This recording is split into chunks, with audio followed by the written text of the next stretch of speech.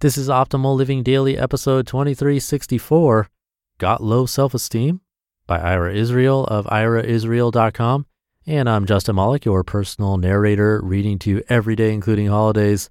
And with that, I'm going to continue reading to you as we optimize your life.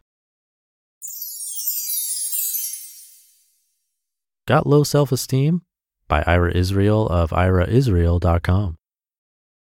According to the founder of Primal Therapy, Arthur Janov, when a baby is put down alone for the first time, say in its own room while the parents sleep in another room, and allowed to cry itself out, the baby registers being put down as, "Why are you leaving me alone to die? You're killing me." And please note the pun, put down means lay to sleep with infants, but euthanize with pets. Janov argues that being put down for the first time creates a core or primal abandonment and betrayal wound. Later in life, according to this theory, when our partner cheats on us or we are fired from a job that we love, we become distraught because this abandonment or betrayal reopens our core wound. The unwitting ramifications of infants being put down to sleep alone and then sent off to school until the child becomes acclimated to these new realities could be staggering. As animals, I believe that we are meant to be in our mother's arms and sleeping with our primary caregivers, provided a secure environment for 4 or so years. But the highly competitive nature of late capitalism has caused people to shorten this secure stage when the baby's needs are taken care of in the name of creating productive members of society as early as possible. A longer earning potential is a greater earning potential. One of the themes of how to survive your childhood now that you're an adult is that our rather abrupt individuation processes have created a majority people whose abandonment fears from insecure attachments manifest as both anxiety and depression, which are afflicting Americans in epidemic proportions today. One of the reasons that so many Americans are treated for anxiety and depression can be traced back to the traumas associated with an infant individuating, gaining its own sense of self, its own identity. What is important in terms of constructing personal identity is how these traumas are interpreted and assimilated. If an infant is securely attached to his or her mother and or primary caregivers, then it subconsciously knows that the mother would never really put it in harm's way. From Mary Ainsworth's Strange Situation Experiments in 1969, we know that infants with secure attachment, 33% according to Ainsworth, do not freak out when the mother leaves them alone. The world is essentially safe to them. And more importantly, they can securely reattach when the mother returns. However, the Dr. Spock Nietzschean let the baby cry itself out, or what doesn't kill it makes it stronger parenting style of previous generations may correlate with the spate of divorcees who do not truly know how to securely attach and reattach due to the stark and abrupt individuations that were forced upon them before they could speak.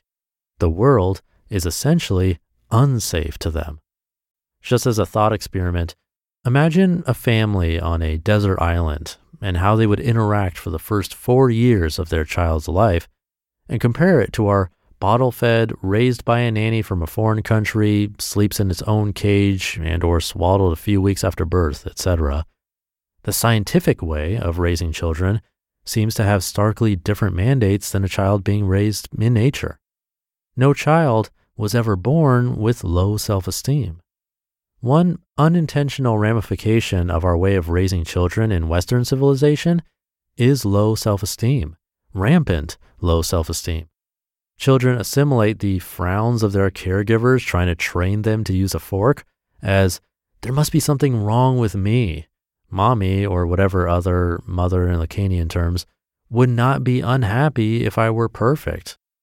Thus, many infants assimilate the idea that there must be something wrong with me during the first few years of their lives, and this low self-esteem dogs them through adult years of addiction, infidelity, self-sabotage, inability to maintain a job, and many of the afflictions listed in the thousands of pages of cognitive and emotional disorders listed in the Diagnostic and Statistical Manual of Mental Disorders. Also, our educational system is very cliquey.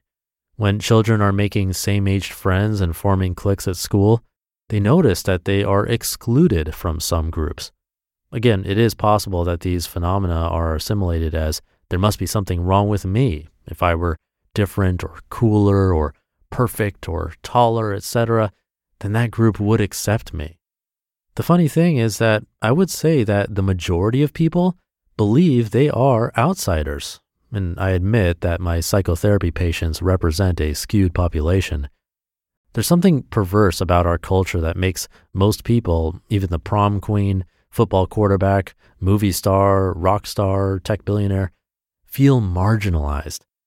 This could be a result of the splintering of our society, but until we find or create some common core values like compassion, then it will remain difficult for people from different tribes like geeks, jocks, yuppies, millennials, bobos, Republicans, Democrats, progressives, socialists, etc., to communicate empathetically with each other. What can be said about teenage years that hasn't already been documented on Netflix and HBO? It's all about angst, seemingly. Why are these years so arduous for the unwilling participants? Is it the hormonal changes, peer pressure, the desire to be liked amidst a sea of haters? Continuously being judged, weighed, calculated, squeezed into a box? There's something so desperate about being a teenager in our culture. The resentment accrued during this phase of individuation is monstrous and manifests ultimately as low self-esteem. Teenage suicide rates have never been higher. It appears as if there are severe growing pains associated with being a teenager in Western civilization. In recent times, thanks to technology and disease, things seem to have grown even worse. Most Gen Zers today equate texting and DMing with talking, lest we inform them that 93% of all communications are nonverbal, according to UCLA psychology professor Albert Mehrabian.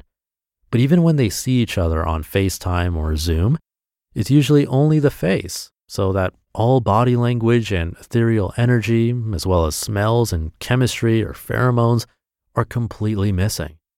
Mirror neurons do not fire via text message. Infancy, adolescence, and teenage years seem awkward and confusing for everyone involved. Too many choices, too many influences, too much infighting, too much competition. In some ways, our educational system could be equated to a giant resentment factory where spirits are crushed, souls are destroyed, and many teenagers emerge as faceless laborers duped in producing odd and often useless luxuries, or manipulating symbols on a glass screen for the next 60 years or until a sufficient rupture compels them to discard the measures of success that have become gilded cages and self-induced slavery. Our entire educational system should be rebuilt from the ground up. The first 18 years of a human's life should not be one behavior modification exercise after another because one unintentional ramification of continuously being graded and judged is low self-esteem.